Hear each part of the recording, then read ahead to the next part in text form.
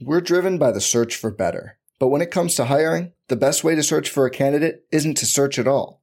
Don't search, match with Indeed. Indeed is your matching and hiring platform with over 350 million global monthly visitors, according to Indeed data, and a matching engine that helps you find quality candidates fast.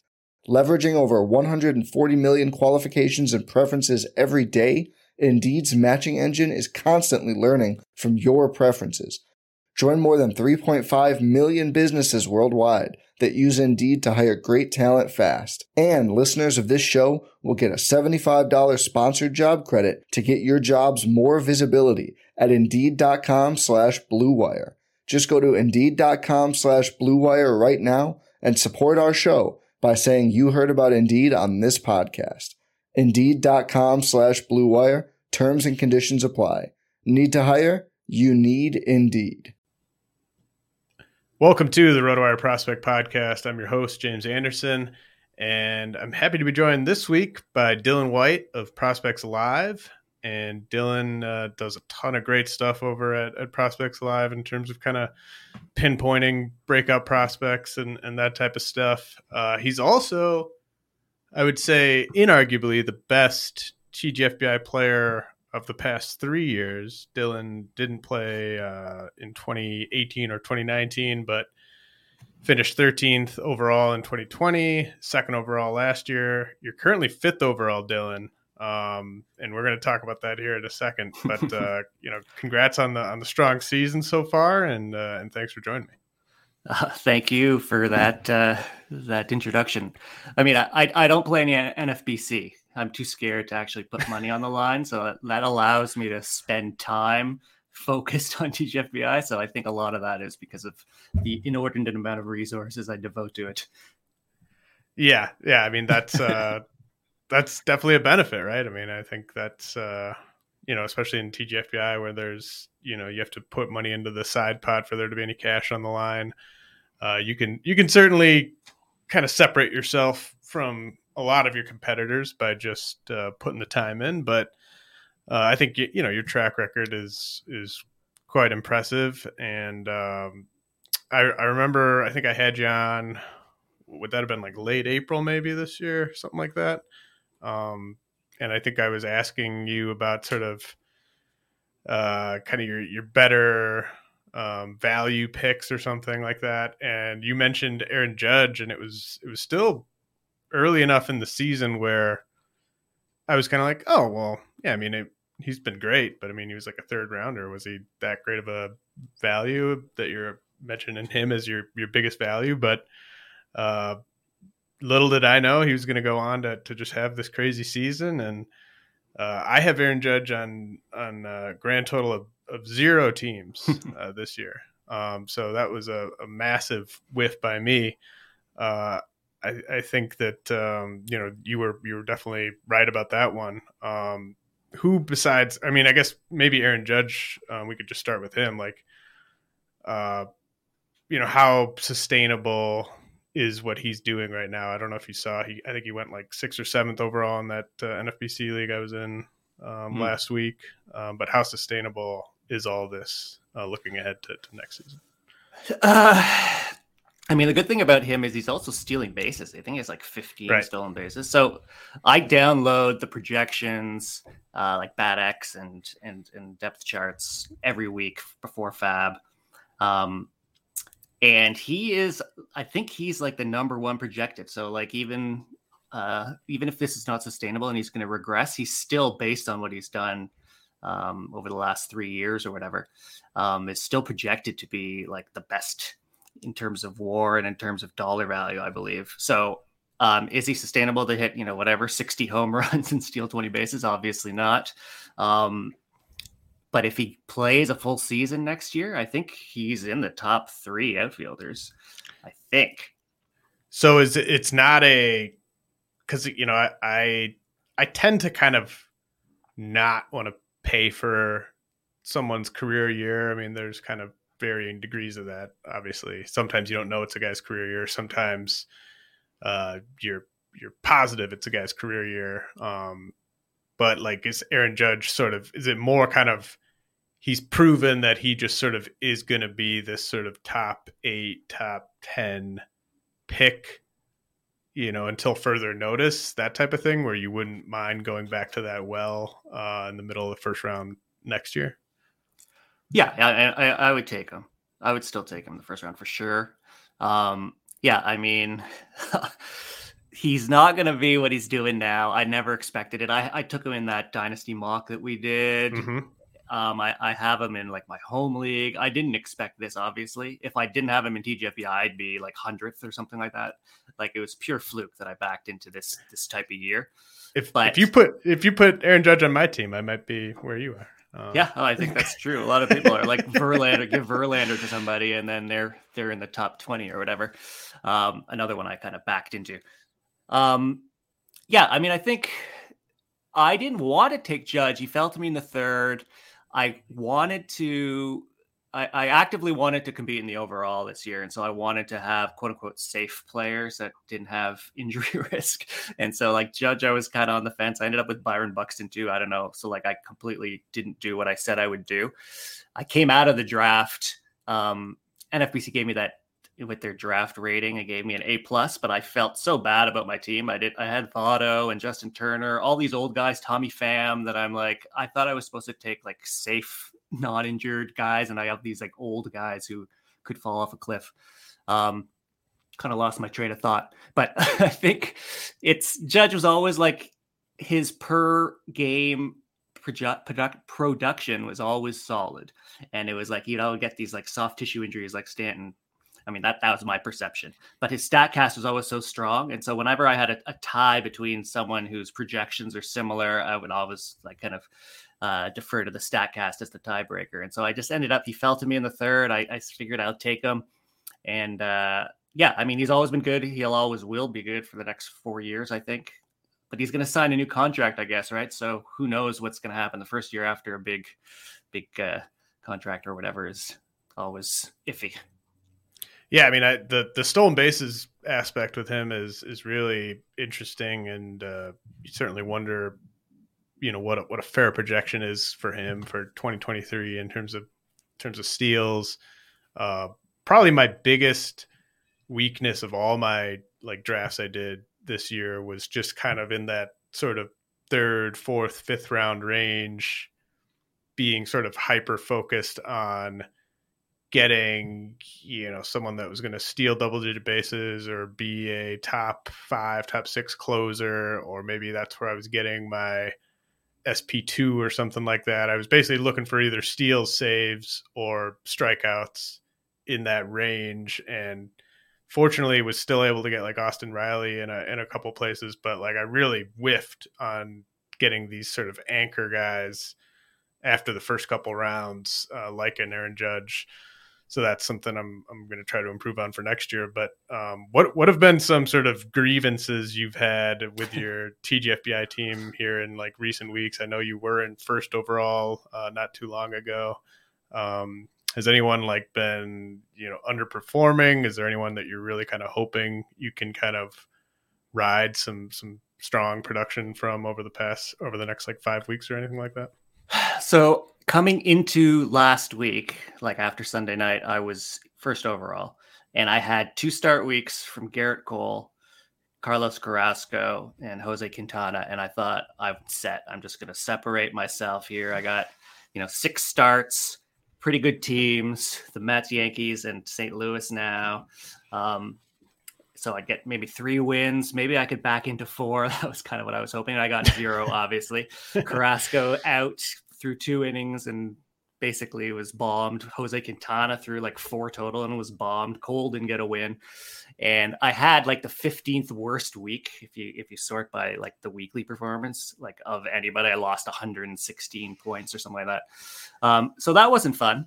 Judge also had no home runs in 9 games or something like that. It was like constant, like 1 for 30s. I mean, no one's interested in this, but it's like I put Donovan Solano in, and then he goes on the paternity list, and then he's going to come back, and then he goes on the restricted list. So I thought that was COVID, and so I benched him for Friday, Saturday, Sunday, but he came back the next day and went like 5 for 8. Votto out, etc. So it was a bad week. But I think my team is fairly okay. I have Jake Fraley and I have Jake McCarthy and I have Donovan Solano and Joey Meneses. So like I'm kind of playing the hot hand. Yeah. And it's not the greatest. I lost Buxton now. Fam's injured. So like it's been a struggle. Every time I think I'm set, every time I think I'm like complacent because I have, depth to cover someone who's injured, someone goes down for the year or whatever. But I mean, I have made like the two biggest mistakes I've made this year is I had Clay Holmes before he was Clay Holmes. I picked him up.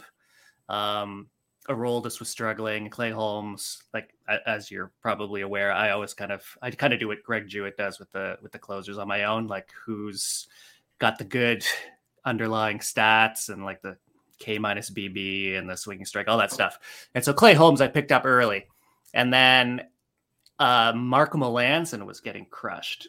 And Joe Mantiply was kind of up there, and he kind of looked better than Clay Holmes in terms of that. And I thought he was more of a lock. Melanson was more of a lock to lose the job compared to Aroldis. And so I dropped Clay Holmes for Joe Mantiply before Clay Holmes became like the best reliever in the game. And then the second one I did, which still kills me, is I had Stephen Kwan. Someone dropped him. I picked him up just before he kind of got hot again. And then Asturi Ruiz came up. And I thought my biggest weakness for the overall was stolen bases. So if I could get like the John Birdie or the Mondesi guy for the end of the year, I could like, plug and play to get stolen bases if I needed them. And so I bid $162 on Asturi Ruiz and dropped Kwan. And like, obviously that didn't work out. And Kwan has like my biggest problem right now is batting average.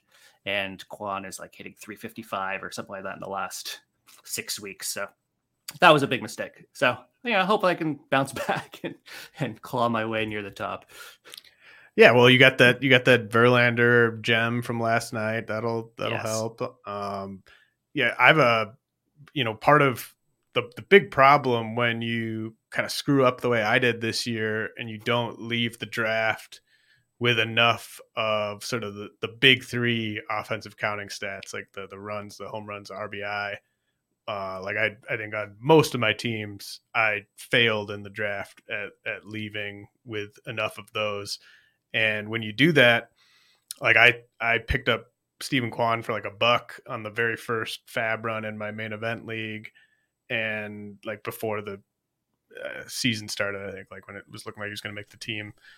And then I ended up dropping him, and whenever he like first kind of cooled off, just because it was like, well, I've got a ton of these guys, these like high average, like speed, light power guys. Like, I can't just carry guys like that in every spot. So I need to chase power. And so I, cut a guy like Kwan, who obviously 15 team league should be rostered all season for the stuff he's good at. But when you don't have enough of the stuff he's bad at, then he's just kind of not really helping you. But I understand that. We all have some massive regrets, even when we're doing really well. So I think a lot of people can probably sympathize with you there. Anything else you want to hit on with your TGFBI team before we get into the prospect stuff? No, just more. I'm surprised at how the success or failure of my team on a like daily or weekly basis like affects my mood. So I can't imagine how like putting thousands of dollars on the line would do. But it's like I'm so bummed out when they're like 1 for 30 with no home runs or whatever. I can see that my mood gets soured. It's funny. This is my least favorite time of the year for like following the performance of my fantasy teams.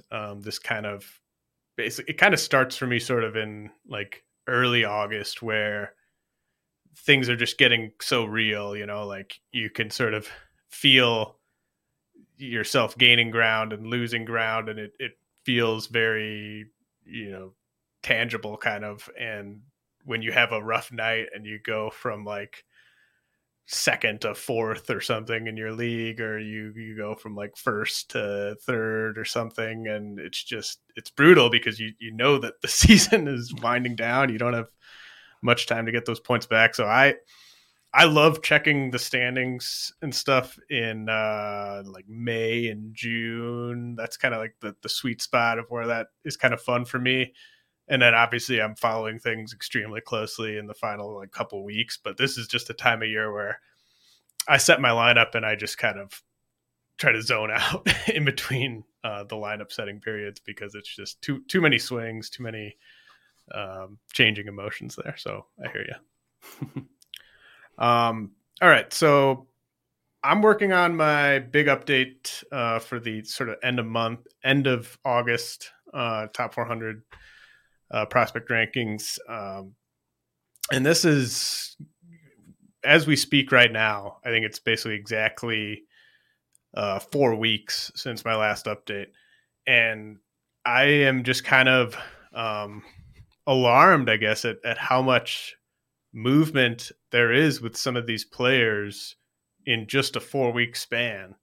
And so I wanted to have you on and kind of see if you're kind of in the same place with me on some of these guys, because I really respect your opinions and valuations on prospects. And I, I kind of wanted to do an episode to kind of ease people into the idea of where some of these values are shifting, because I think there will be some sticker shock a little bit when people sort of see where a guy was in terms of either moving way up or moving, way down compared to where they were a month ago. And I kind of want to talk through it and make sure we're not overreacting too much in either direction here. But, I want to start at the top with Vaughn Grissom and Josh Young. These guys, I think, to me, are top 100 or top 10 prospects for dynasty leagues. I think, Vaughn Grissom, obviously, everyone knows how good he's been in the majors, but he was top 20 for me before he even got the call. And then Josh Young, he's healthy. The power is obviously back.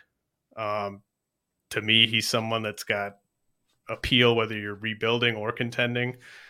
What do you think about having Grissom and Young as top 10 prospects right now? I think Young, pretty much for sure. He has a 90 on RoboScout. Just a quick plug. I do RoboScout on Prospects Live, which is like a 0 to 100 scale at each level. And so Josh Young is a 90, which is like 12th best in AAA, even though he only has whatever it is, like 50 plate appearances behind Gunnar Henderson. So, I mean, I love him. I think we were holding our breath to see how the injury would affect him. Would he losing a year of development, essentially, would that be a problem? But it doesn't. I mean, maybe it's confirmation bias, but it looks like he's picked up right where he left off. He looks like he's a 270, 280 hitter with 25 to 30 home runs in the middle of that order. Good defense. I looked at 2021 StatCast and to see how he was last year, just to remind myself. And he was basically Juan Yepez. Great contact, good chase rate, good hit tool, but he hits the ball harder. Like his exit velocities were like 2 to 3 miles an hour harder than Juan Yepez. So like what Juan Yepez is, I think he's highly regarded as at least a hitter. Add the fact that he'll play third base, be a 3-WAR player. He's going to be, a decade or so of like Machado type performance, I think. So Josh Young is an easy one. What are your thoughts? You agree with that? Well, yeah, I mean, yeah, top 10, I guess so. I think that's interesting that you started with Young, because I think he's I think people are more kind of all over the map, I think, with him more. I think there's less agreement, maybe. I think the fact that Grissom's maybe doing it in the majors gives people maybe more confidence. But, to me, I think everything you said is kind of on point. Like it's so hard to find a good third baseman that's young and that like can help you in the 4 categories you're typically looking for a third baseman to help you in. And they've got a clear spot for him. I think there's really not much you can do in terms of nitpicking with him. Right.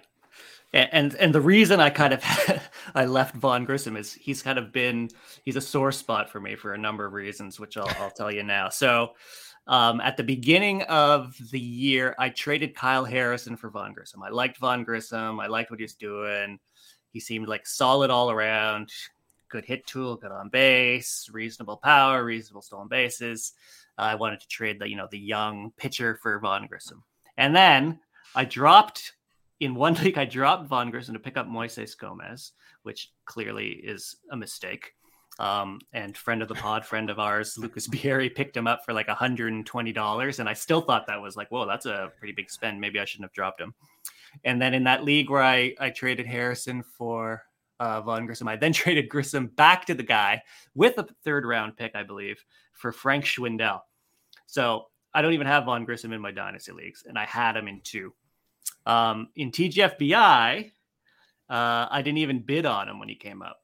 And my rationale was, I had Tommy Edman, Nico Horner, Ketel Marte, Gleyber Torres. Like I have a bunch of these sort of like second base shortstop guys. Those 4 are reasonable. I think I had Brendan Donovan at the time too. And then Vaughn Grissom was only 2 second base only. Albies was going to be back at some point. It could have been just a short stint. So I didn't even bother bidding for him. And clearly I blew that. So I'm a bit sour when it comes to Vaughn Grissom because of the sort of the missed opportunities. But I can't get a good read on him, because if you look at projections, I know he's going lights out right now. But even then, in the projections, he's not even that great. I looked it up before this. So Steamer has him as 270, 330. So batting average OPP, 270, 330, 14 homers, 12 stolen bases, 105 WRC plus, which is basically Gene Segura. Obviously that's good. That's valuable. That's productive. Very good. And if he gets, outfield and other defensive positions, the versatility would be great. Bat X has him worse, 257, 305, 13 homers, 18 stolen bases, 95 WRC plus, which is, if you kind of compare, that's like Yairo Munoz in a 600 plate appearance thing. If you look at Jordan Rosenblum, friend of the pod, friend of ours, Highlander participant, his stat line scouting peak projections, he does great work, obviously. He has him at 273, 60, 13, 15, 117 WRC plus. That's peak. That's at like age 27, which is Ketel Marte at peak. So not quite yet, but that. So he's not blowing the socks off projections, and I highly rely on projections. So I was a bit obviously he's dominating at the majors right now, and Atlanta, obviously they signed that extension with him, and so like they believe in him. They're doing obviously great stuff in their development of Michael Harris, etc. And so I'm still not sure if I should be like in love with him or if I should be kind of like throwing cold water on him. And so I looked for even further analysis. I looked at 21-year-olds at high A since 2006, and I kind of looked at their profile, walk rate, strikeout rate, ISO, etc., just to see who are good comps in the past. And the best comps I have for 21-year-old is Michael Hermosillo in 2016, had basically identical walk, all those profile things I was talking about, swinging strike rate, even power and stolen bases. And then Alex Bregman, who actually who was on pace for 25 stolen bases in 550 plate appearances, by the way. So it's like, is he Michael Hermosillo? Is he Alex Bregman? It's like, it seems like there's such a wide range of outcomes. So I am not sure. I think putting him in top 10 is definitely the smart, logical play. He's performing in the majors. It seems projections are a bit lukewarm on giving him all that credit right now. But he's in the majors. He's performing. He's young. He's going to have defensive versatility. The Braves believe in him. They're a playoff team, and so if they believe in him, he's got to be good. That sort of thing. So it totally makes sense. I'm just, and maybe I'm just trying to convince myself that I didn't blow up by dropping him or not bidding on him into GFBI, but it's like, I'm not totally sold that he's a dominant player yet. So, that was a lot. Sorry. No, I appreciate that. That's like, citing those projections, I think is certainly worthwhile. I look at his production as a pro, and I don't I think like I don't know. I think the projections are missing something because he's 21. He's been young for every level he's ever played at, and he has a career, including the majors, including the minors, in 241 games. He's a career 321 hitter with a 405 OBP and a 476 slug, and that encapsulates his entire pro career. And the strikeout rate's been elite at every level. The walk rate hasn't been elite at every level, but it's only been non-elite kind of at the levels where he was really kind of getting a challenge. So I don't know. I feel like he's trying to tell us how good he is, and I'm gonna kind of listen to him, I think, on it. Like, I mean, he has shown no signs of slowing down at really any point. He didn't have the pedigree as a draft prospect for what he did in rookie ball or low A, I think, to really catch people's attention necessarily. I mean, he's always kind of been on my radar as sort of a top 20 prospect in that organization, just kind of given the age and the 5 category appeal and everything. But he's performed at a level, just if you just kind of are looking at what he did statistically in the minors, I just don't think there are many guys that I can think of that have had this type of a run. No, I mean, I agree. Before I traded Kyle Harrison for Vaughn Grissom, I talked to Jeff Ponce, and he's one of the biggest Kyle Harrison stans. And I said, who do you have, Grissom or Harrison? He said, I think Grissom.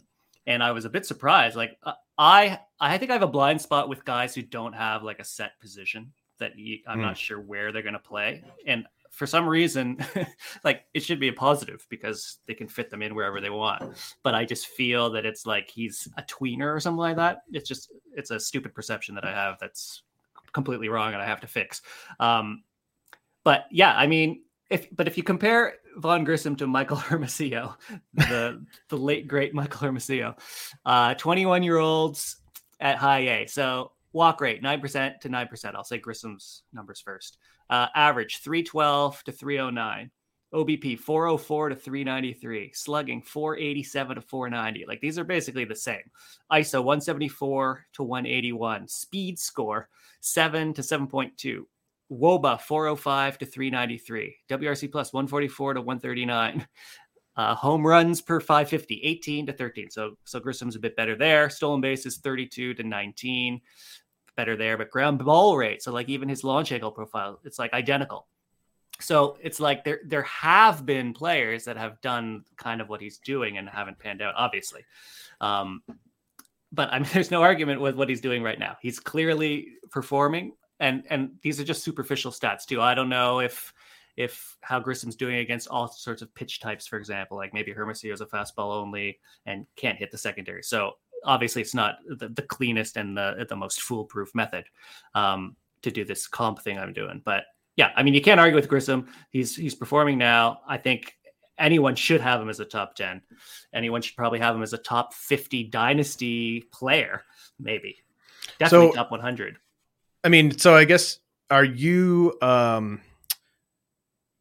could you be sort of swayed into maybe fully believing in him over these next 5.5 weeks? Like, is this going to be one where, let's say he really kind of goes into a slump here down the stretch and the numbers in the big leagues at the end of the year look just a much more kind of pedestrian. And then it's kind of like, yeah, so maybe he wasn't quite as good as everyone thought, like that type of thing. Like, are you sort of in the, let's see how he does down the stretch here before kind of deciding where you're going to value him in the offseason?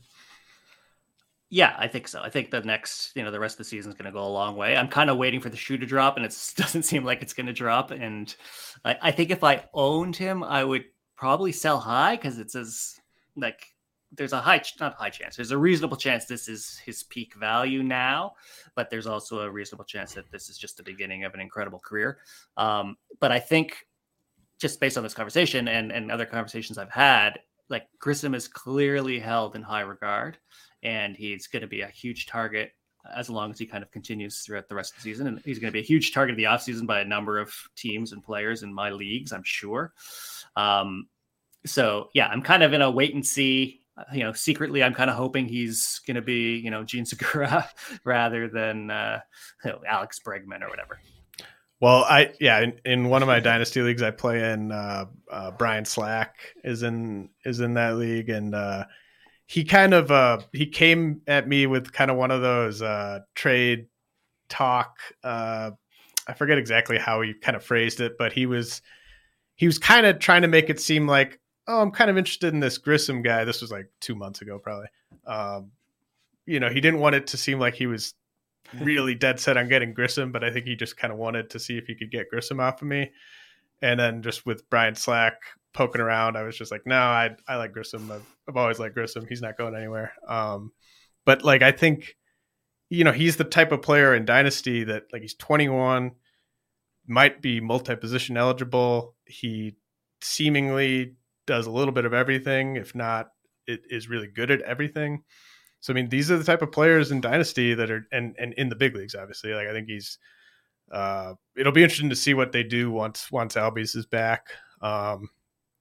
But I mean, this is a guy, I think you're right. Like, if you wanted to sell high, I feel like you could get a ton, but then he's also in that spot where if you do sell high today, by the time October gets here, you might just really be miserable about selling high on him. So a very tough player, I think, to kind of know what to do with right now. But for me, I think, what he's done at AA and the big leagues this year has been impressive enough that I'm kind of, I am kind of all in by putting him in the middle of the top 10.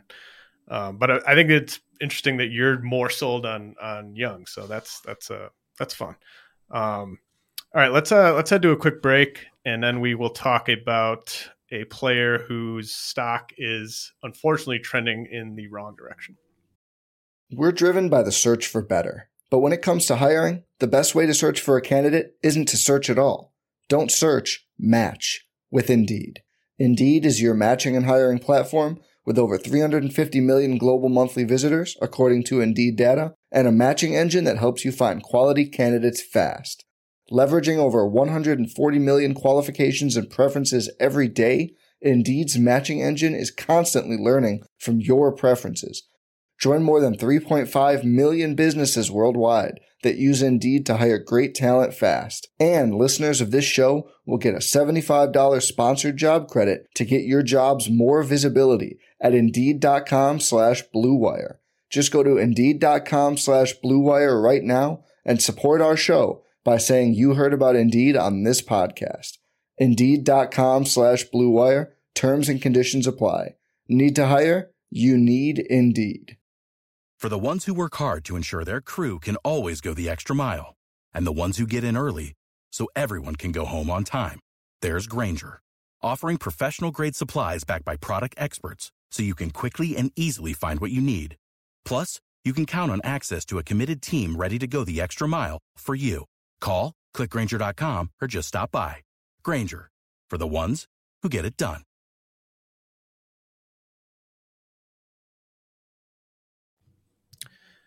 The weather is heating up, and so are the promotions at Caesars Sportsbook. Today, anyone who is at least 21 years old and in a licensed Caesars Sportsbook state can create a new account and redeem the Caesars Sportsbook promo code ROTO15. That's ROTO15. The promo code gives new users a risk-free bet up to $1,500. Visit Caesars.com/sportsbook or download the Caesars Sportsbook app today. And don't forget to use promo code ROTO15 when signing up. All right, Dylan. So one guy that you and I kind of talked about a decent amount off air is Robert Hassel. And I feel really, I don't really know exactly how to go about talking about him because I know people are going to be pissed about how far he's going to fall in my next update. And I think there's just a lot of different sort of things to look at with him. Obviously was sort of at the time of the trade, he was the most highly regarded of the prospect eligible players that the Nationals got back. But he has been just really bad since the trade. Obviously did get bumped up to AA, so that obviously has to be factored in a little bit. But the strikeouts have kind of spiked.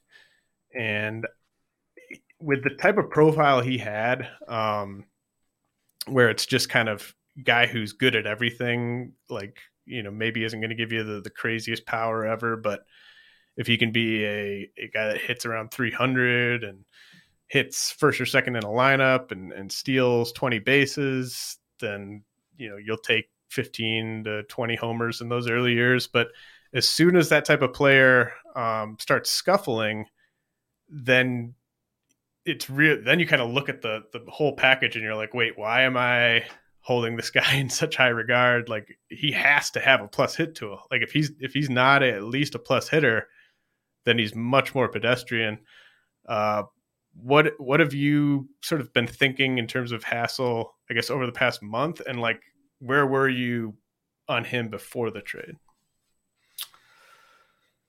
But I am not putting that much stock in what he's done after the trade. I mean, these are like 20-year-olds who have getting their life uprooted and upended in a way. So I'm kind of giving them a mulligan on what they're doing at initially with their new teams. But I think in general, his whole kind of body of work this year hasn't even been that impressive. I know in the Prospects Live Discords and chats, there's been a lot of talk about how exactly what you're saying. Like, I think we might have to like move him down. I know some of the high profile Prospects Live guys, not to give away names, are thinking of dropping him in their personal ranks out of the top 50. I think it's almost unanimous that like James Wood is ahead of Hassel. Yeah. I think, and by far. And so, I think there's a great one to discuss because everything you said is correct. And so I dug into some StatCasts. I have some StatCasts from this year, and his contact, his chase rate are all good. It's all kind of what we want and what we hope. And for a 20-year-old, it's good. But it's like the exit velocities are very low. He has his average exit velocity is 84 miles an hour. His max is 105. If you look at sort of the age curves of exit velocity, I kind of graphed it out when I had the 2021 StatCast. From age 20 to 27, you're basically going to add 2 miles an hour. So if he's at 84 now, that's 86. His max would then be like 107. And so I looked at MLB to see what that means. And that's like Miguel Rojas and Isaiah Kiner-Falefa. Like, that's pretty low. Like, that's like 10 home run power. So it's one of these tough ones. Again, he's got a great, quote unquote, great hit tool, good chase rate, good contact for a 20-year-old is very good. It is what you want, but the exit velocity is so low, right? And we always have this conversation. It's like Stephen Kwan. And I think Stephen Kwan is kind of what he's becoming. He's going to have a good batting average. He's going to play center field reasonably well, but probably better in a corner. But because he doesn't have the power, it's kind of like you're kind of sacrificing something in your lineup. And he's going to have 10 home runs, 15 stolen bases. And that's a bit of a disappointment, right? So where would you have Stephen Kwan? You're not going to have him top 10, maybe. Maybe at age 20, you might. But yeah, I think it's a very reasonable thing to drop him. Well, so I guess, yeah, there's a few things to sort of hit on there. Yeah.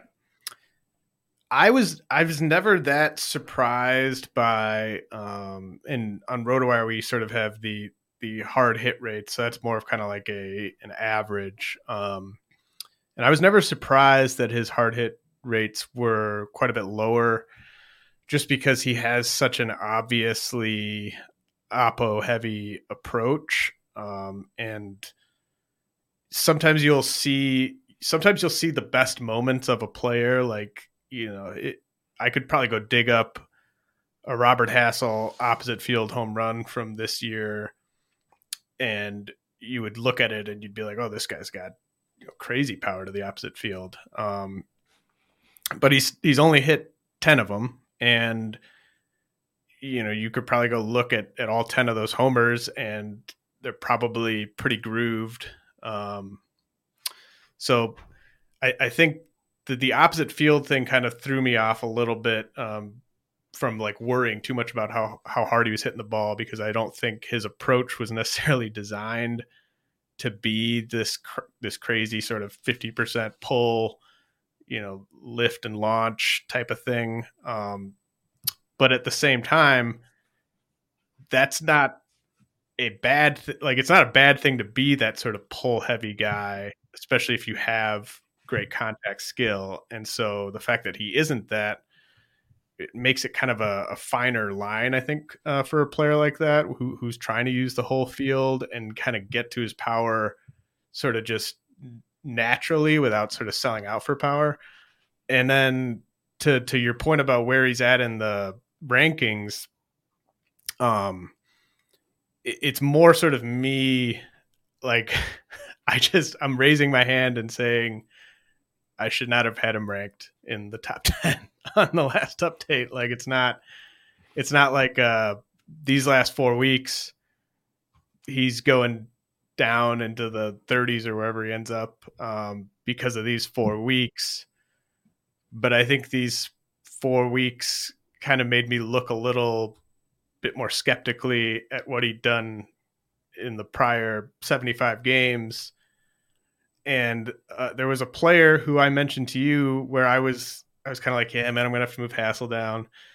And then I got to Evan Carter and I started analyzing him, and I was just like, man, I have Evan Carter at like 60 and I had Hassel at like 6. And what's the difference between these two guys? So I think that part of that was maybe I was too low on Carter, but then it just made me really be like, I mean, there can't be a 50 spot gap between Robert Hassel and Evan Carter anymore. So it's kind of like, where do I kind of have those guys sort of meet in the middle?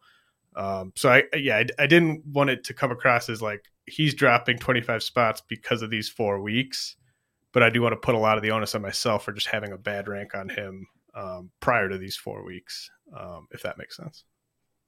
Totally makes sense. I mean, where do you have in the Evan Carter versus Robert Hassel debate, where do you have Sal Frelick? I know you were originally going to talk about him this week, but like, where do you have him in that mess? Because they're kind of similar profiles too, right? Yeah, Carter and Hassel are, I want to say they're closer in age. Well, no, I mean Carter's a few years younger than Frelick, and Hassel's like a year and a half younger than Frelick. But I am much more. I think I'm much more confident that Frelick won't be a power threat, a notable power threat, than I am in Carter or Hassel. Like, I think if I was just sort of ranking those three in terms of who's most likely to have a 20 homer season in the majors, I would have Frelick last pretty confidently. But I think if we're comparing the hit tools of those three, Frelick probably has the best one. I mean, Frelick is much more kind of along the lines of like a Stephen Kwan, a Michael Brantley type of player. And then I think with Hassel and Carter, it's just they're younger, Carter especially, but Hassel too. Like, they're still young enough, and like Hassel's 6'2", and like he's big enough and he's strong enough that he could get to some power, whereas like Frelick is just kind of a physically mature 5'10", 180, and so I think it's more kind of, you can zero in on the type of player Frelick could be, I think, a bit clearer than you can on those other two. And so is he lower than Carter? He's lower for me. Yeah, I know there's a lot of Brewers fans that want him up right now, and just kind of want to see how it looks in the majors, and if he doesn't do what they hope he does, they can just send him back to AAA, no harm done, that type of thing. But I think like you're just that type of package of high average, you hope for high runs, maybe you get 20 steals, and then you get like 7 homers. Like, I can't put like a player like that in the top 50 for Dynasty, but I think he's a very interesting player to discuss because he's his weaknesses have been kind of as advertised, I would say, Frelick. But his strengths, like he's lived up to everything he was supposed to do, right? So, and he's just been on fire over the past couple of months. Mm-hmm. So how about can I throw out some names at you for like Robert Hassel versus this prospect, and you can just either say definitively one way or the other, or like, you know, I'd have to look at that a little bit more. I'll do my best. All right. Robert Hassel versus Jason Dominguez. Okay. I'll go Dominguez. Yeah. Agreed. Robert Hassel versus Colton Cowser. Who? I'll go Cowser as well. Yeah, I agree. Robert Hassel versus Kyle Manzardo. This is a spoiler alert, but I'm going to go Manzardo there. All right. So I'm in agreement on those. Let's see. Actually, let's leave it there for now. I do want to talk about a few of those guys, but yeah, like those are three guys that I will definitely have ranked ahead of Robert Hassel, and we will get to them in a second here. What about another guy that was moved at the deadline, and I assume from your answer to Hassel that you're not weighing anything into this, and I think this one especially, like just kind of given his age, like I wouldn't worry about it either. But you know, Edwin Arroyo has been, you know, if you were a Reds fan and you were just like, oh, I can't wait to see what this Arroyo guy does, like you're probably a little underwhelmed so far. This is another one where, you know, you could paint a story to really sell someone on Edwin Arroyo based on his first full season, and you could just combine what he's done with the Mariners and the Reds. But do you see any kind of, you know, weaknesses or any cause for concern with Edwin Arroyo? Another player who I think I might have been a tad too high on the last update. I mean, it's 1 year, so we don't have that much of a track record. But at the same time, he's very young. And so, you know, we see the whole world ahead of him and what he can be and what he can do. Yeah, I mean, just to answer the first part, I'm not too concerned about what he's doing at Daytona or wherever he is in Cincinnati. Again, you know, he's just a kid. He can barely vote. And so he's asked to move across the country or whatever. But yeah, I mean, he has kind of slowed down to the torrid pace he was on earlier in the season. But even then, like still the 400 or 500 plate appearances or whatever that he's accumulated he's still showing like 20 home run power, 10 stolen bases, good, like 260, 320 type output is kind of what I see. And good shortstop, and moving to Cincinnati, just Great American Ballpark with the park factors and all that is like a 10% bump on his offensive performance. So it's like, I'm still kind of in. I'm still top 25, I think. I'm not putting much stock in the like who's going to play shortstop for the Reds thing, because that'll all kind of figure itself out.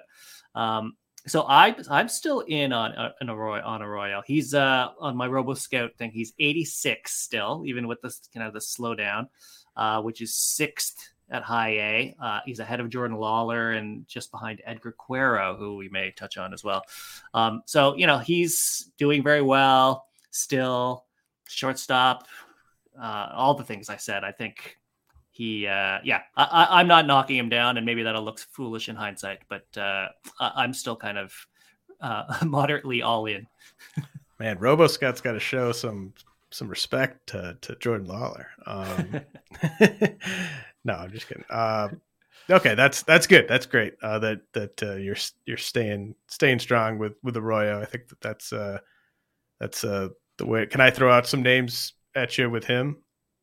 Yeah. Some would you rather?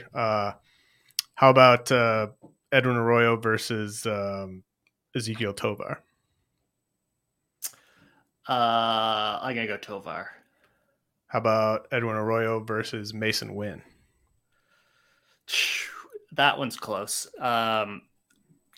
Maybe Wynn there. How about Arroyo versus Noelvi Marte, who's in the same trade?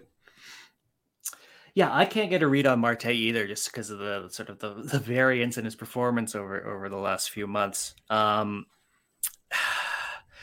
Probably Marte is the smarter pick. Okay. All right. Okay, so let's get back to those players that we kind of teased when we were talking about Robert Hassel, Jason Dominguez.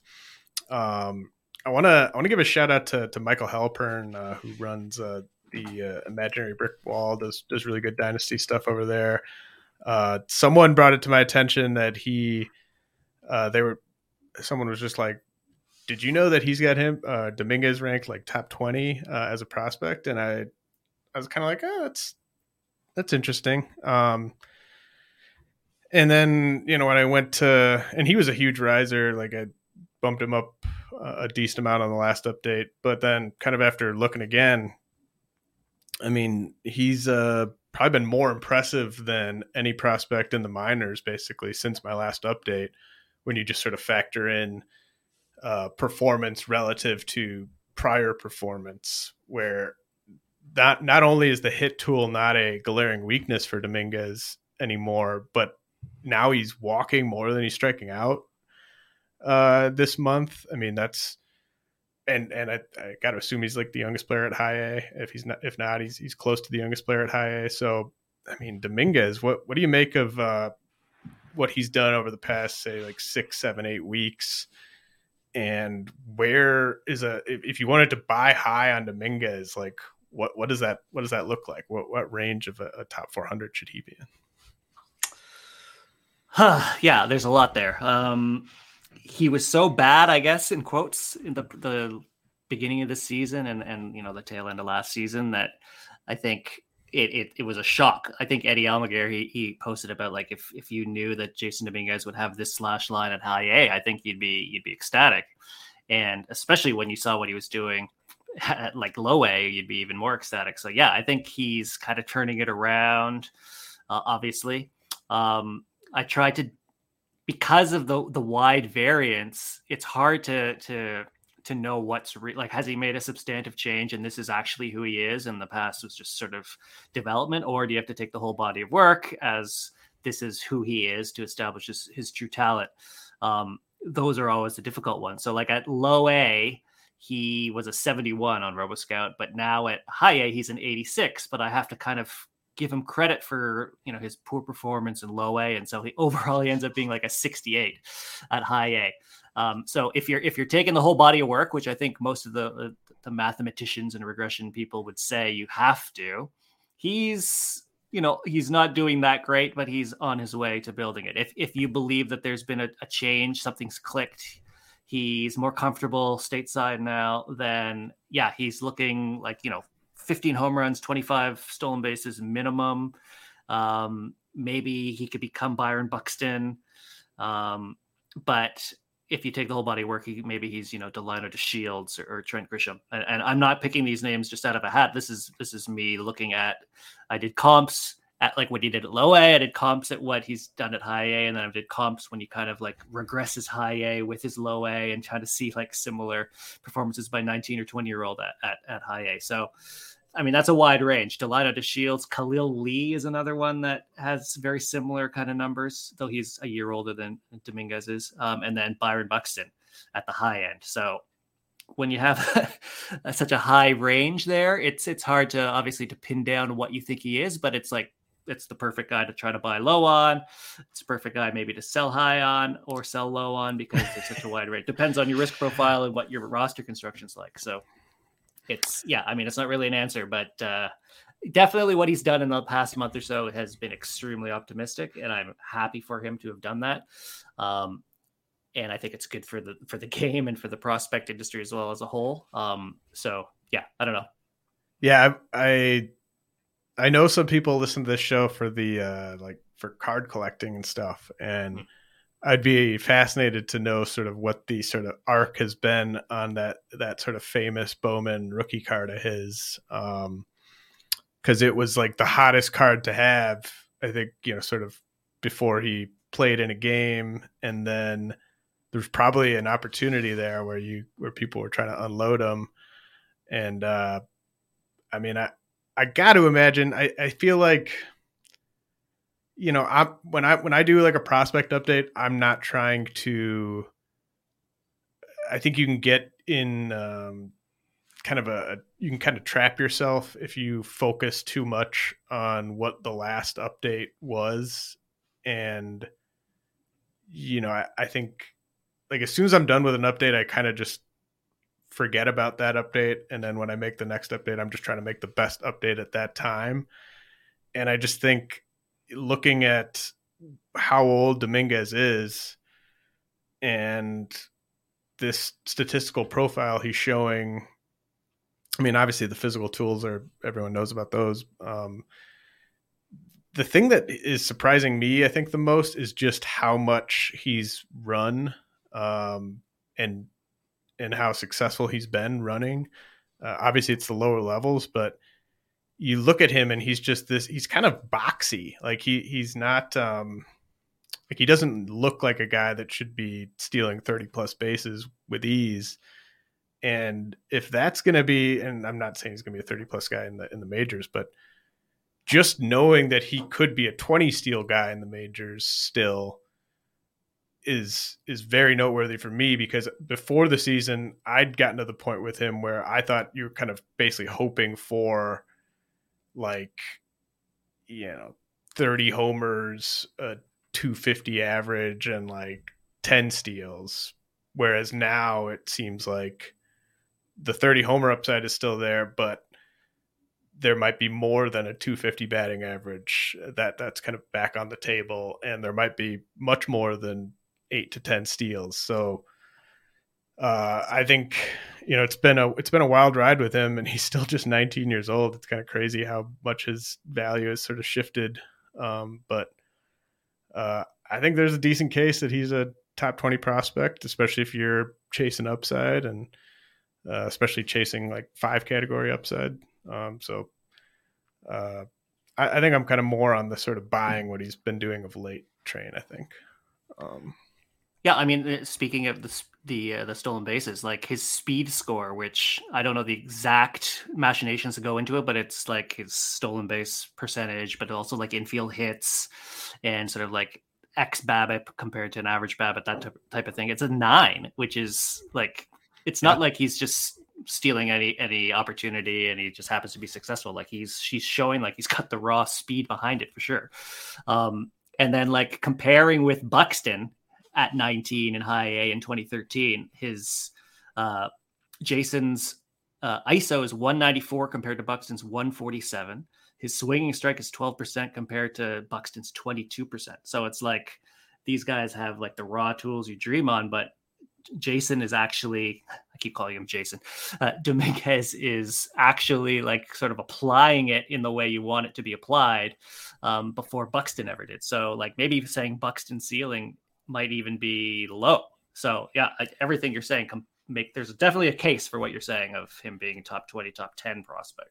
And I think there's, he deserves a lot of credit, because obviously we all know that baseball is a very mental game, and he's had just all eyes on him for the past 3 years, basically. And he's coming off a, I think disappointing is fair way to categorize his debut season. And then so for him to kind of come back, a lot of times you'll see a teenage hitter has a really rough year at single A, and they just can never really quite get past it or get the train back on the tracks. And for him to kind of come back and but be better at that level this year, but then also force the promotion to high A and be even better there. I think it's a good sign for when, because he might struggle again, like at double A or something. I think it's a good sign that he was able to kind of come back and kind of keep focused and make the necessary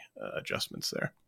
Yeah, 100%. It's like at the Billy Bean part in Moneyball, the Billy Bean part, the part about how he was like a prospect that had never failed at any level his entire life.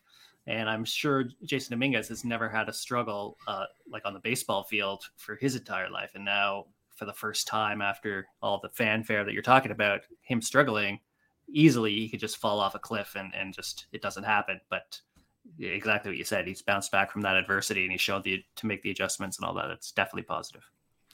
So on my sort of tentative, I'm working on my update. Tentatively, I have Dominguez and Cowser, Colton Cowser, back to back, borderline top 20 guys. Before we kind of get into Cowser specifically, do you think that's fair? Like having Dominguez and Cowser pretty close to each other? It makes a lot of sense. I mean, this is the story of this podcast. I can't get a read on Cowser much either, but I think that makes a lot of sense having them close. I mean, obviously very, Cowser's 3 years older and college hitter and all that stuff. Part of what's appealing to me about Cowser, I mean, it's stuff kind of beyond his control, but I'm kind of watching that Orioles rebuild and sort of, I think he fits. And I mean, when you take a guy 5th overall, that kind of goes without saying, but I think he fits into that rebuild as a guy who's going to hit in the top 3 of that lineup. And I think in a year or two, that's a lineup that could bear a lot of fruit. I think like Adley Rutschman's already one of the best young players in the game, and they've got a lot of talent on the way. And so just having a guy with his extreme patience, maybe he's leading off, maybe he's hitting second. I think the team context is right there for him. I mean, I would imagine he'd be treated like a true everyday player, kind of given his pedigree. And then the stolen bases, he's another guy. Like speed score is not quite as good as what you referenced with Dominguez, but 18 for 20 on the bases. So, you like that. And then the power that he started tapping into at AA. Jeff Ponce was talking about that last time he was on here. Like he just completely flipped a switch at AA.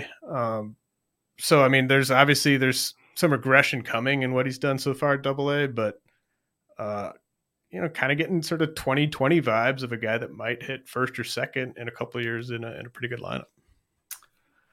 Yeah, I mean, what I'm saying, I can't get a read on him. It's exactly that, what he's done this year compared to last year. So last year he had a 15% strikeout rate and an 80% contact rate. So what you'd expect from a hit tool guy.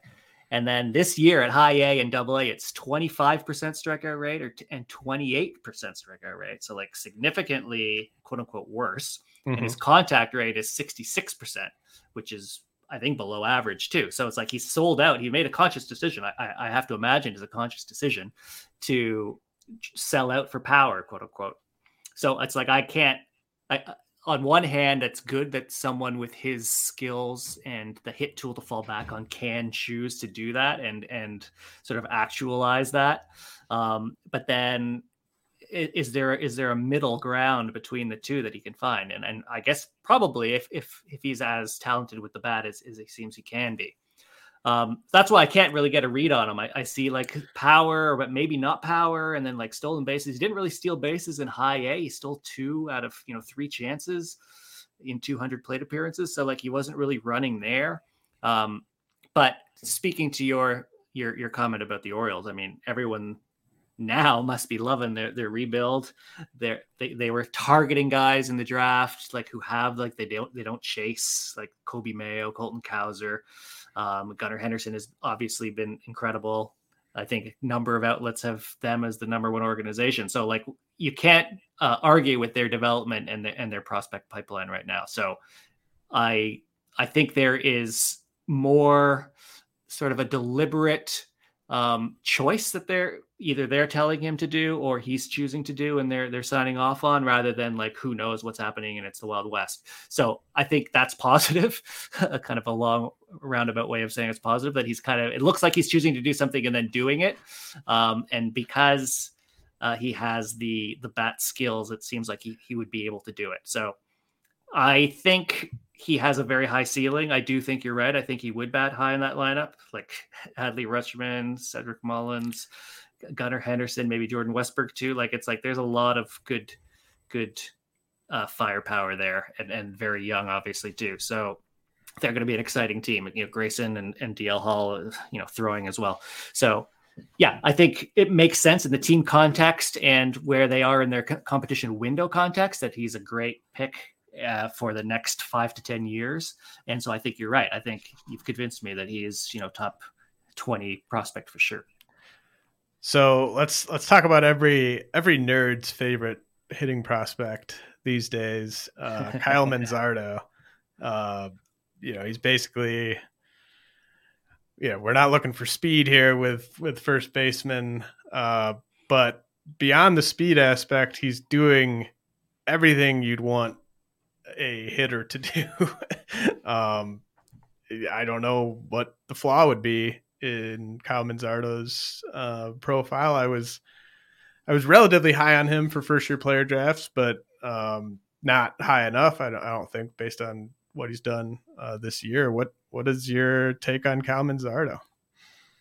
Well, I'll start with the bat. I think there are two things that you could say are a knock. One is he's kind of first base only, so that's a quote unquote a problem. And the second one is Tampa Bay, and who knows how they handle their prospects. But I mean, you could do a lot worse. He's a 100 on RoboScout at high A and a 95 at double A. That's pretty good. Yeah, that plays. I got some StatCast for him for this year. His xwOBA is 399. So last year in 2021, the highest xwOBA for a 21-year-old in high A was Dustin Harris, and that was 364. So he's significantly higher. He's 10% better. The highest xwOBA at high A last year of anybody was Anthony Volpe, who was 20, so 1 year younger. And he was, quote unquote, only at 394. So Manzardo is dominating high A. His contact, his chase rate is the second lowest. So if I took the player pool of high A players at 21-year-old, and there were 64 of them last year, and his chase rate this year, when you compare with the context of that player pool of last year, he'd be second. He chases the second least, like in a good way. He's second best at not chasing. You can estimate, I've done this in the past, you estimate barrel rate, kind of like a combination of like exit velocity and xwOBA and home runs per plate appearance, and you kind of blend them together. And if using that, he has like the highest estimated barrel rate of anyone at high A as well. So like he's making contact, he's making the right swing decisions, and then when he's making contact, the quality of contact is ridiculous. So I thank you for having me dig into this for this podcast, because I'm seeing him. He's like top 10 as a minimum, probably top 5. Like if you're going to be 280, 380 with 25 to 30 home runs, like that's like Paul Goldschmidt. So like I don't really see any flaw in his profile right now, I guess, other than he's one first base only. And that's like, I'm nitpicking. So I don't know. What are your thoughts? Well, yeah, I mean, I agree with everything you said. Obviously, when I said like no flaws in the profile, I meant sort of just like looking at his offensive output in the minors. I can't really see any flaws, but yeah, like the rule for first base prospects is you have to hit. You always have to hit. There's no like leeway for having a year at double A where you're just like league average. If you're first base prospect, you have to be way better than league average. So I'm not worried about the position aspect. I mean, the Rays, gosh, they drive me crazy with the prospects they have, because they just have so many good ones, and you just never know when they're going to give a guy a shot. And This is a issue I've talked about with like Jonathan Aranda, and like I think Curtis Mead is like good enough where I don't worry about it that much. And I think Manzardo, like for everything you kind of laid out, we should be a little worried about the Rays. Maybe he doesn't make his big league debut as soon as he would in a different situation. But I mean, how many plate appearances have they given Ji-Man Choi this year? Like, I mean, I think they'll eventually give Manzardo the keys, and maybe he's not playing. Maybe it puts a cap on his regular season plate appearances year to year because he's only playing like 5 days a week or something. But small concern there. What I wanted to, you kind of touched on a little bit, like how high could I rank Kyle Manzardo before you were just like, what are you doing, man? Is like Kyle Manzardo, should he be kind of in the Josh Young like neighborhood? Is that fair? Should he be above Josh Young? Like where are we? Like Tristan Casas? Like what do we think is like a good spot for Kyle Manzardo? I think those are like that's the same neighborhood. I think. Where do you have him now? Well, I mean, I'm like, so I've tentatively got him kind of in this sort of late teens area. But last night I was like kind of messing around, and I had him at 14, and then I was just like, like, am I overreacting? Like, but at the same time, like if I saw someone else publish a list today and they were like, Kyle Manzardo's the 7th best prospect in the minors for Dynasty, I'd be like, oh yeah, I get it. And would you kick yourself that you only had him in the high teens? Because I probably would, because I'm like, that's what I would have done if I had the guts. I think, I mean, it's a good question. Josh Young, Tristan Casas, I mean, they're on the verge of major leagues. I've already talked about Young's, what I think he's going to be. So it's hard to argue that Manzardo should be higher than Young, I guess, logically. But definitely in the same neighborhood, I think. And I mean, I think I'm kind of talking myself into raising Young even higher since I'm so all in on Manzardo. But I was thinking as you're talking about Mead and Aranda, like, I wonder what that does to their value, because it seems like I'm guessing that Manzardo's going to jump them in terms of like production and all that. Like, even though maybe they're higher on the depth chart because they're like in the majors, basically, that he's going to pass them, and then they're going to kind of be relegated to, you know, second string or whatever. So I wonder, I haven't really considered that, but I wonder, what do you think of like Mead's value or Aranda's value now that Manzardo's kind of showing off here? Well, you know, the good thing that they have going for them, Mead, I think specifically, but you know, maybe Aranda is, there just isn't a ton standing in their way. You know, like is Isaac Paredes, is he going to be someone who's playing as much as he did this year? Is he going to get that many plate appearances next year? Like, is Ji-Man Choi on the roster? Like, I think there should be room for a guy like Curtis Mead to get a look and establish himself as like one of their, because it's not that hard to be one of the Rays like 4 or 5 best hitters, at least this year. Like, I mean, there was a point this year where I think there was a strong case Manuel Margot was their 2nd best hitter behind Wander Franco. So, like, I don't think it should be that hard for a hitter as talented as Curtis Mead to establish himself before Manzardo debuts. Mm-hmm. Aranda, though, is trickier for me just because I don't think the bat is quite as sort of like, I'm very, very confident Curtis Mead is a big league hitter, a guy that could hit, you know, top 5 in a lineup.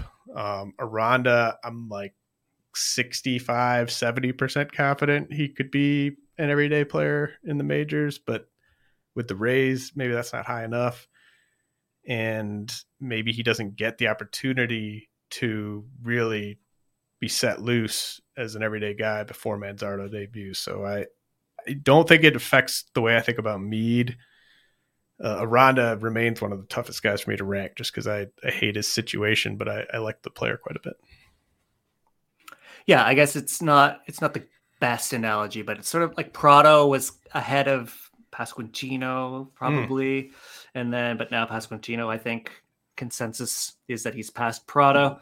So I'm wondering if that's kind of the same thing. Mead would be the likely person up first. Obviously, Manzardo starts AA, gets up to AAA, is dominating. Everyone's clamoring for him to be called up. He comes up, and then does he split time with Mead? And then Mead, like whoever ends up producing better, gets more of the at bats. So I guess that's kind of what I was thinking. I like everything you said, though. I agree. Mead's a major league hitter for sure. Well, I liked Curtis Mead a lot more right now than I ever liked Prado. But the Pasquantino, I think Pasquantino is actually a great kind of parallel for just Manzardo and Pasquantino, because I think this offseason we'll look at Manzardo's, what he did this season, and he's probably going to finish the year at AA. He's only played 12 games there. I don't expect them to give him another bump, but you'll basically look at what Manzardo did this year, and it'll just be like, man, he absolutely destroyed high A, destroyed AA. How close is he to the majors? And it's kind of the same thing as like Pasquantino last year, where people are not quite sure, like, is this a guy that's going to be up this summer, or maybe do they wait a little bit? And I think Manzardo, kind of like Pasquantino, is talented enough to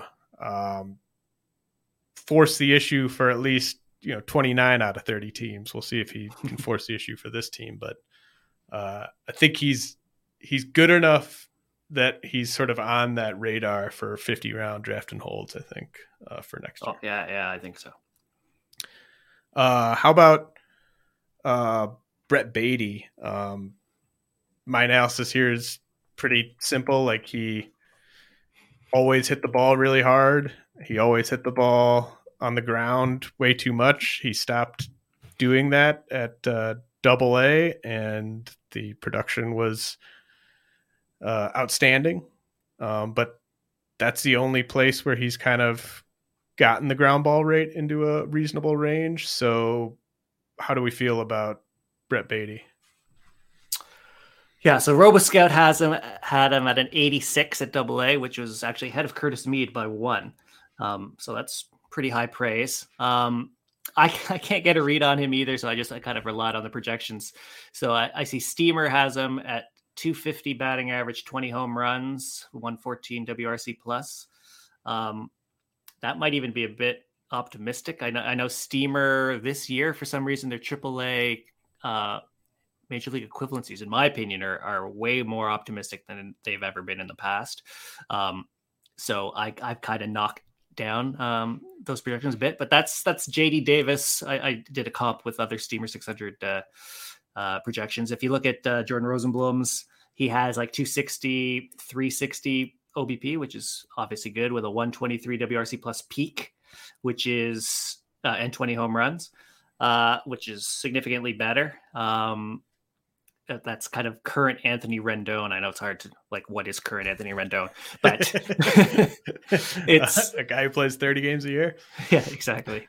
So, I mean, it's a top 10 to 15 third baseman. Looks like the Mets are giving him some run here. I know when Eduardo Escobar comes back, I think Friday, they're going to have some decisions to make. I wouldn't be surprised if they send him down. But it seems like, the fan base seems to like him from what I've seen.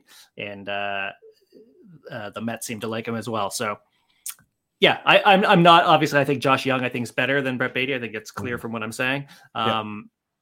Even though Baty's already in the majors, and probably a better lineup moving forward.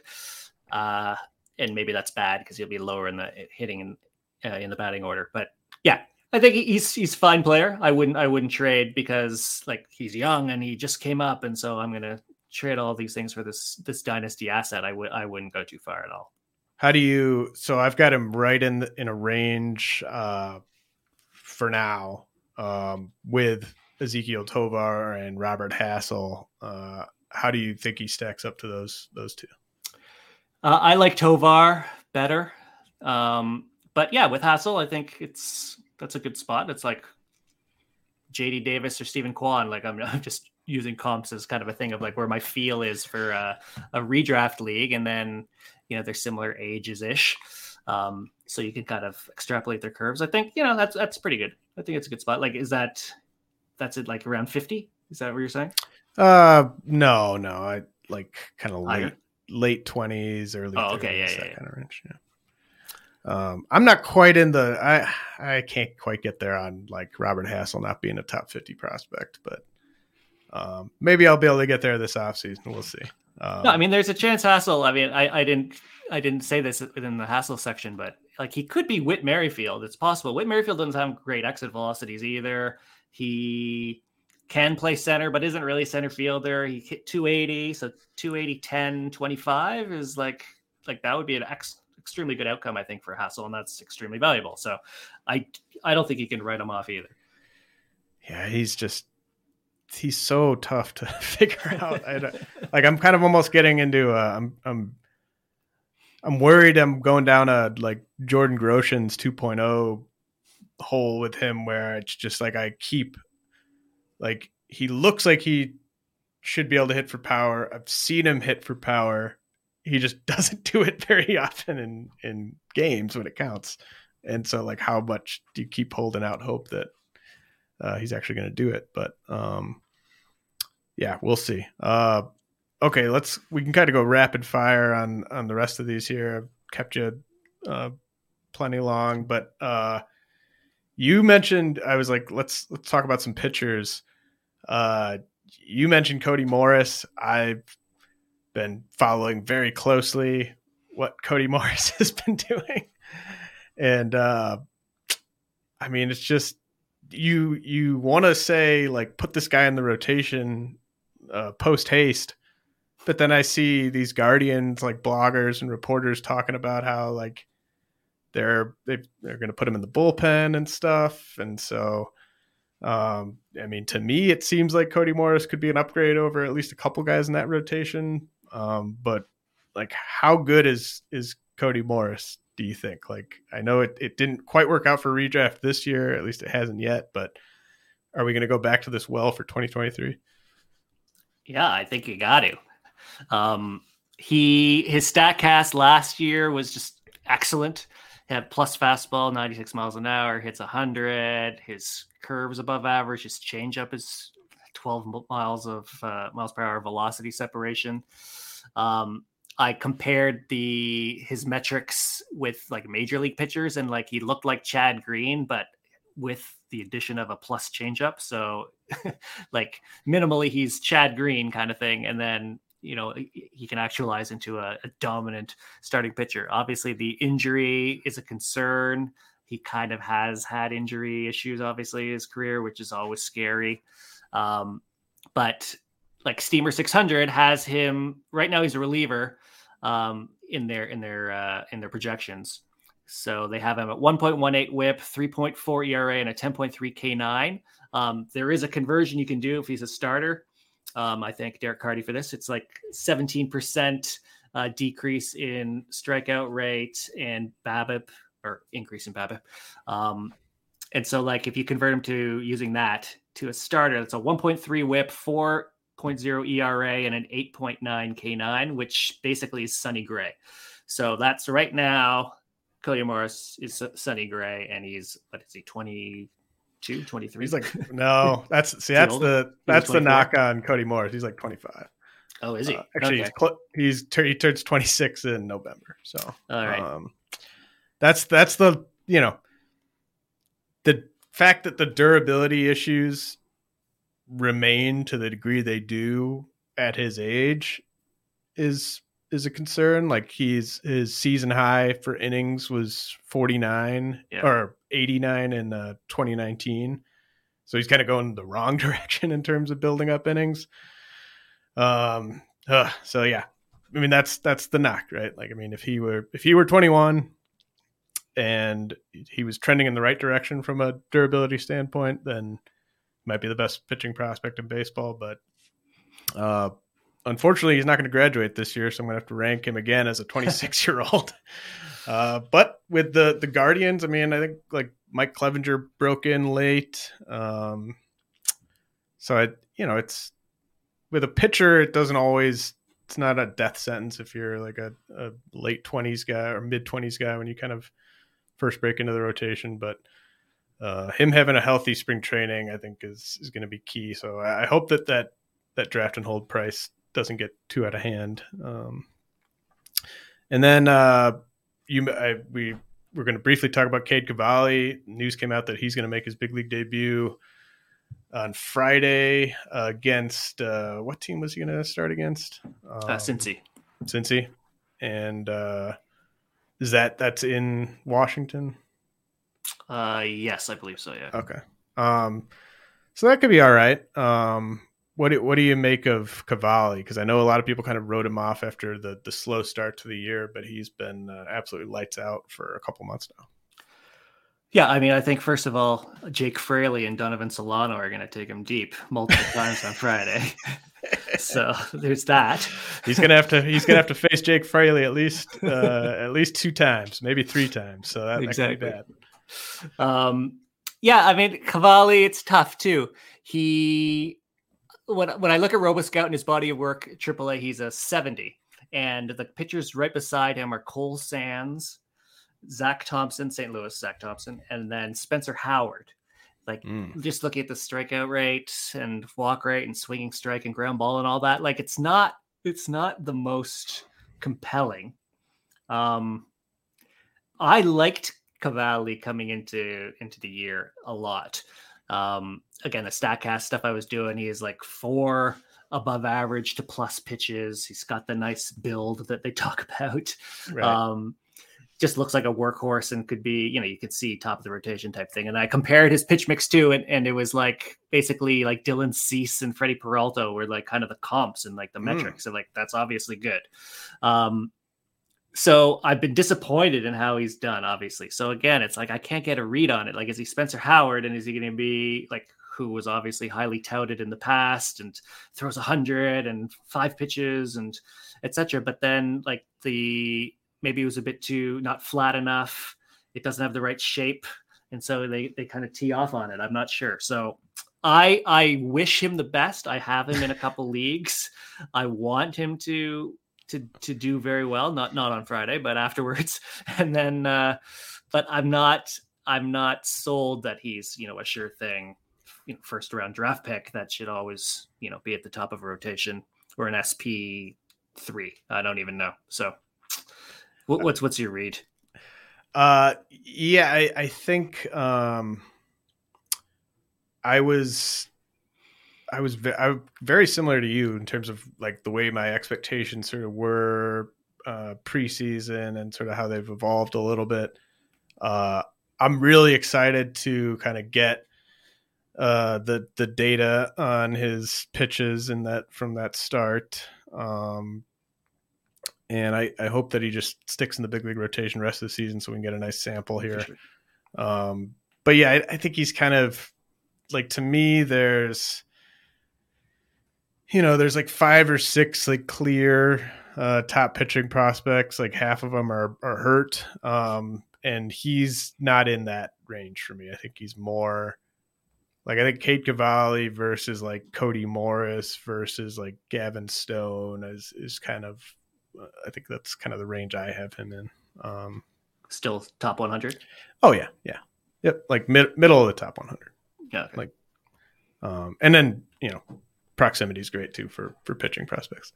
Do you even want to talk about Nico Cavadas? I know I mentioned him to you and you were like, oh, I don't want to have to deal with this. Cause I know Cavadas is, you and I, care a lot about age to level. Yeah. Nico Cavadas is like 2 years older than Luis Garcia of the Nationals, and he like just got to Double-A. But if he were younger, I feel like you'd like him. Yeah, I would. It's exactly that. I don't have a good read. Say the same thing again and again. I don't have a good read on these guys who are old for the levels, like Von Brown, like Drew Baker. Mm-hmm. I think Grant McRae is older for the level 2. Like, it's like they're doing very well. Damon Keith, I think, as well. It's like, but it's like, how much credit or how much dinging of that do you have to do because they're older? I don't know. There's not that much of a body of work that I can easily draw from to look at. Like, oftentimes, if someone's old for the level, it's like they're doing a rehab stint or like they're just being sent down to get something straight or whatever. So it's like, it's not even a good player pool to kind of compare and do comps with. So I always eschew having to do any analysis on these guys. But I mean, he looks like he's got 25 to 30 home run power. He's walking a lot. The hit tool's there. He's striking out quite a bit too, but like 3 true outcomes guy, first base only. So it's like I can easily convince myself I don't need to worry too much about him.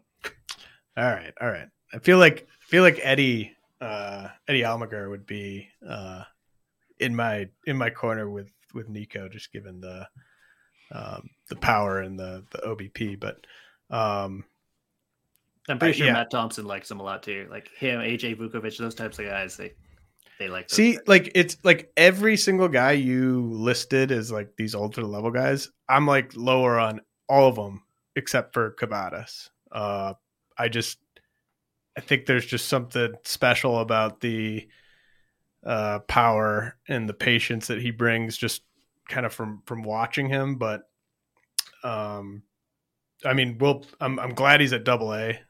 We can at least get a little bit of a sample on him at AA before the end of the season for rankings purposes. But I'm buying Cavadas, kind of relative to those other older guys.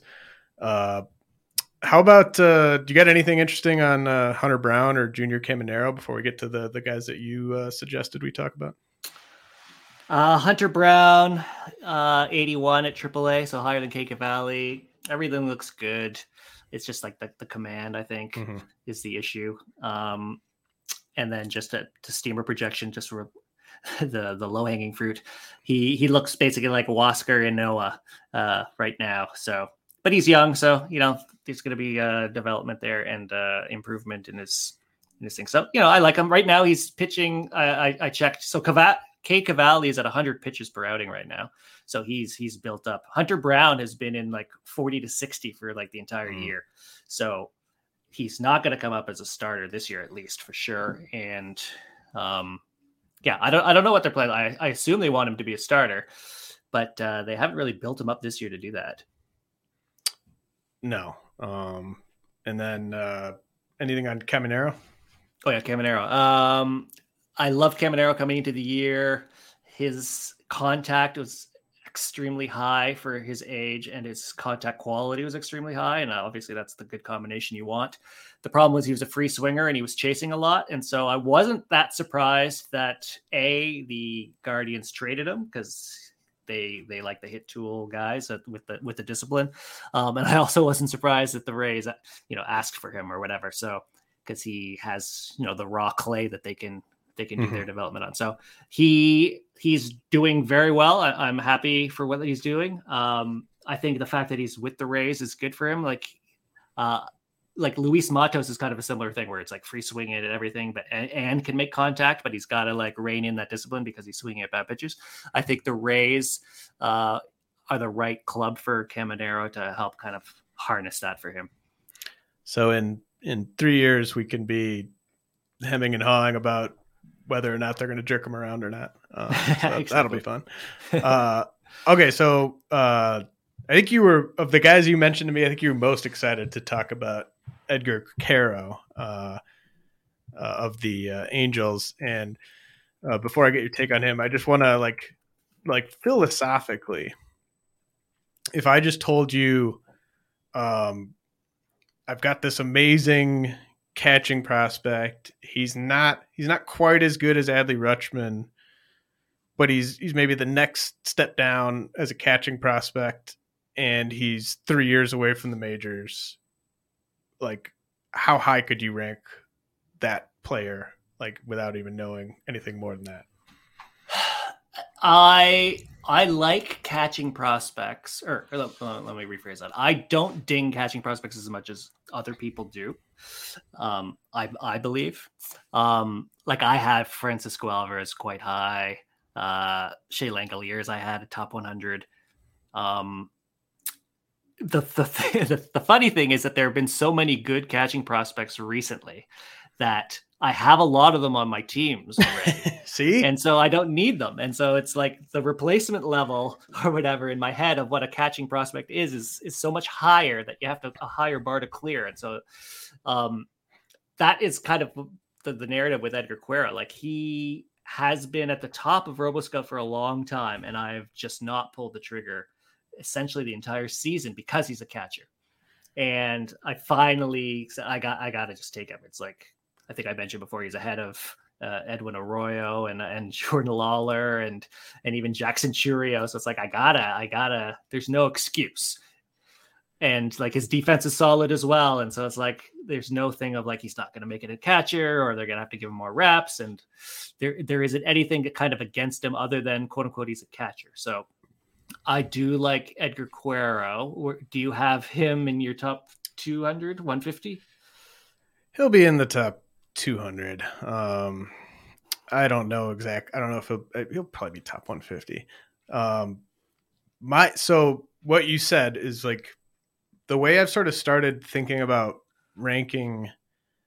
And I mean, I've always kind of been lower on catching prospects. Like Adley is just kind of the one sort of big exception in terms of like a catching prospect getting top 10, but or even like top 25. But like the way I sort of like have started thinking about it is any like whoever you want to say is the next great like catching prospect. Like I think I could make a case that Diego Cartaya is the best catching prospect for Dynasty. But if you want to say it's Francisco Alvarez, whoever, like I think Kevin Pratt is great. I think Bo Naylor's great. But like whoever you want to say it is, let's say you're in a 15-team Dynasty league where everyone starts just one catcher. Like probably half the teams in that league have no interest in this awesome catching prospect, this hypothetical catching prospect, because they already have a good catcher that they're starting. They're not interested in starting a catcher in their util spot. So then like half the league is just not interested. And the other half of the league might have another catching prospect that's really good. And like, why would they want a second one? And so, you know, if you're in a 20-team league where everyone has to start two catchers, this isn't a problem. If you're in a 15-team league where everyone has to start two catchers, this is kind of a problem, but not that big of a problem. But like the fewer catchers are started in your league, you're just cutting a ton of managers off that are just not interested in that player at all, really. 100% correct. I'm in a 20-team OBP that has just one catcher, and that league we have Yasmani Grandal and Dalton Varsho right now. We had Francisco Alvarez, traded him, got Diego Cartaya in that trade, traded him, and did not pick up Edgar Quero. There's other guys like Samuel Basalo I like, Moises Ballesteros I like. Right. Not even looking at them. And then my 20 team with two catchers, so 40 catchers rostered, I picked up Edgar Quero. Like this is exactly what you're talking about, the league context. So if there are 40 catchers, it's obviously different than 20 catchers. And so I'm more willing to take a catcher and kind of stash them right now. So I have Francisco Alvarez on that team. I traded Shea Langoliers for Cal Raleigh. And now I have Edgar Quero as kind of another backfill. So 100% correct. It's the league context, like you're saying. And of course you have to take into consideration that, you know, we're writing for teams and leagues that are 12 team, not that deep, etc. That you have to take all that into consideration, and like maybe some of these catchers won't ever even be in a prospect list at all. Yeah, I mean, like I like Moises Ballesteros, I like Yainer Fernandez with the Dodgers, like guys like that, and Yainer Diaz on Houston. Yeah, I mean, there are more interesting catching prospects right now than there have ever been, I think, and I think you got to look at it from this sort of macro view of just, and like that's that's why I just don't think Francisco Alvarez or Diego Cartaya are in that Adley tier of just potential 4 category dominance. Like I think they're in the 3 category. Like they could be awesome. They could be guys that hit like 250, 240 with 25 homers. Like that's awesome, but is it something you're trading for? Is it something you're like clutching tight and, refusing to part with? Like, I don't think so, to me. Whereas like everyone's starting 5 outfielders, everyone's starting at least 3 middle infielders, at least 3 corner infielders. Like there's more places to go at those other positions. 100%. Alex Ramirez of the Mets, you mentioned. Angel Martinez of the Guardians. You had an interesting kind of light comp on Alex Ramirez. Yeah. So I just one last thing about Edgar Quero is before the offseason, looking at the 2021 StatCast, I did this thing about pitch decisions. And so I took like their swinging percentage and then number of times they swung and chased and did like sort of like the Z minus O. And then how many times they swung at pitches in the heart of the zone to see like they're making the right decisions. They're not chasing and they're swinging at the ones that they can, crush. And Edgar Quero he did not swing that much, but he did not chase at sort of the same level you'd expect, but he hunted those pitches in the heart of the zone. So he was picking the ones to smash at like 2 standard deviations above the rest of the league. So that already had him on my radar to begin with. And it was only until, he sustained it for one whole season as a catcher doing well that I finally pulled the trigger. So I think that's interesting information. Alex Ramirez. So yeah, this is going to be a teaser for what I'm going to write about on, Prospects Live, my weekly sort of RoboScout article, but we got a hold of some Jackson Chourio StatCast for this year. And as you can imagine, it's very good. And so I looked at him as a 18-year-old at low A and compared to see last year low A 18-year-olds because I have the StatCast for that. And Alex Ramirez is very, very similar in a lot of ways to Jackson Chourio underlying stats. So the ground ball rate is much worse. Alex Ramirez's ground ball rate last year is much worse than Jackson Chourio's this year. The like OPS production, etc., is not as good as well. 929 Chourio was compared to Ramirez 710. But underneath the hood, the launch angle and the percentage at above 95 at the right launch angle, the exit velocity, the 90th percentile exit velocity, the maximum exit velocity, all that stuff, the chase rates, the contact, all that stuff was very, very, very similar between the two. So my premise is Alex Ramirez has another gear that he could unlock. If there's someone who could be quote unquote the next Jackson Chourio, who's already on the radar, but maybe is a buy low right now, it would be Alex Ramirez. Can you be the next Jackson Chourio if you're 16 months older than Jackson Chourio? Yeah, very good point. Well, is there someone who could come out of nowhere and come from low end of the top 100 to top 10 by the end of the year? I think you could do worse than betting on Alex Ramirez. So is he to you like, because I've kind of got him in the like roughly around like 60th best prospect. Are you a little bit higher than that on him? I was lower. I had him at like 80 because he hasn't been that great this year. RoboScout hasn't been a big fan either. And I was relying. So when we did our update with the FYPD, I made a conscious decision to be heavily reliant on RoboScout. And so he was outside the top 100. I'm like, well, I guess I got to move him up because like that is kind of a bit ridiculous.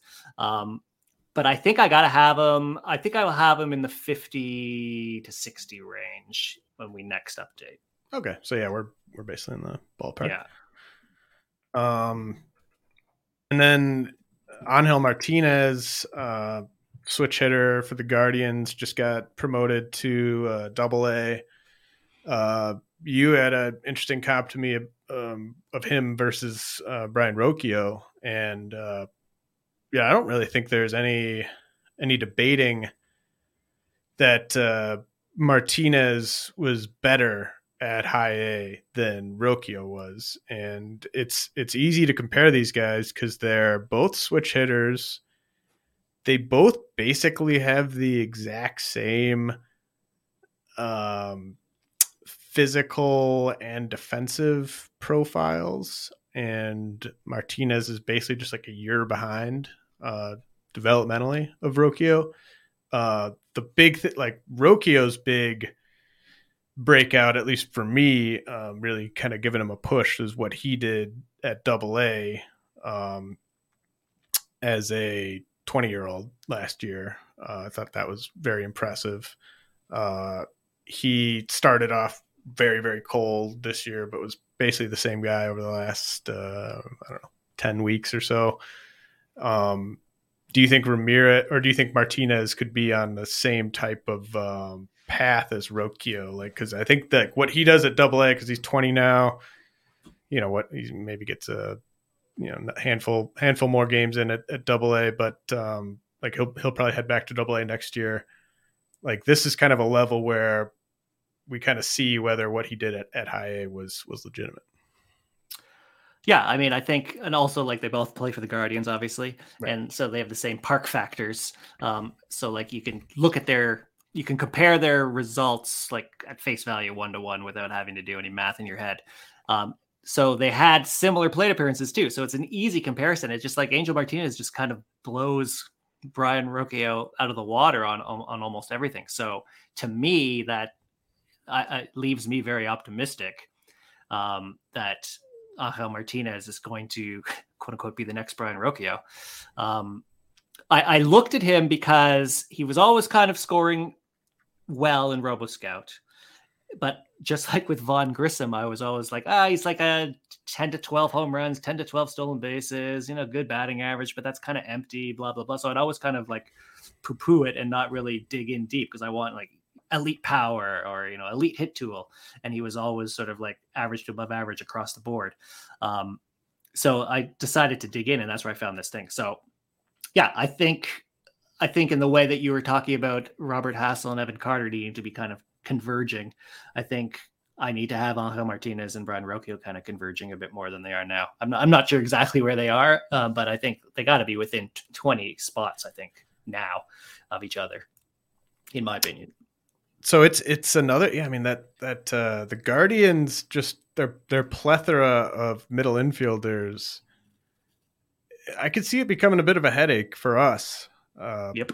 Because I sort of assumed that one of Ahmed Rosario or Andres Jimenez would fall short this year. And then like, it'd be kind of clear, like that guy's not really in the plans. Jimenez has been way better than I thought. Rosario's been about as good as I thought. And so they both at least look like guys that should be playing almost every day. And, Rocchio's knocking on the door. Tyler Freeman is like just kind of an afterthought at this point. It'll be interesting to see like if there's room for all these guys and what they end up doing there. For sure. I felt the same way. I thought it would be like one of Rosario or Jimenez, like you said, would go the way of Oscar Mercado and right. It would just all sort itself out. But no, it hasn't. And the Guardians, like their outfield is going to be, I was thinking about this the other day.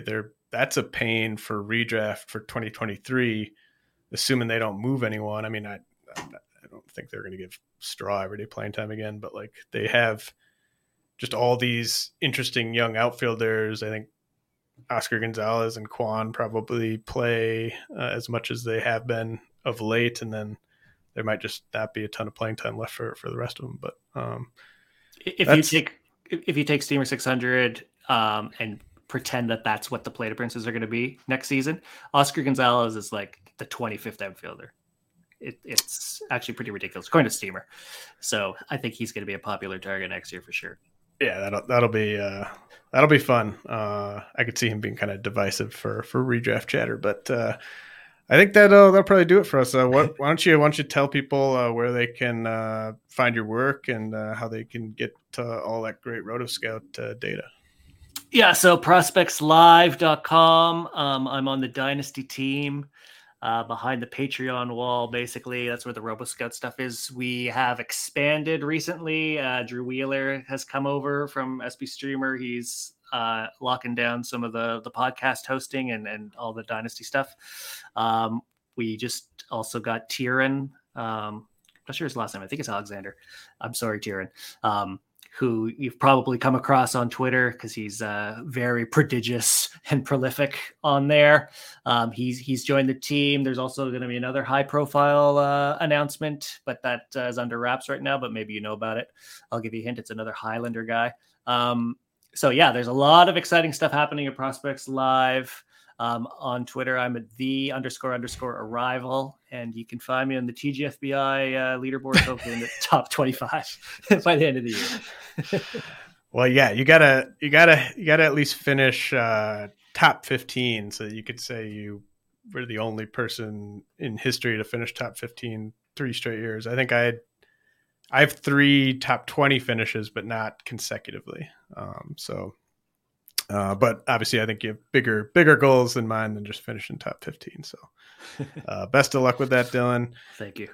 Really appreciate you joining me. And I'll be back next week with a mailbag episode. Always a pleasure, James. Thanks.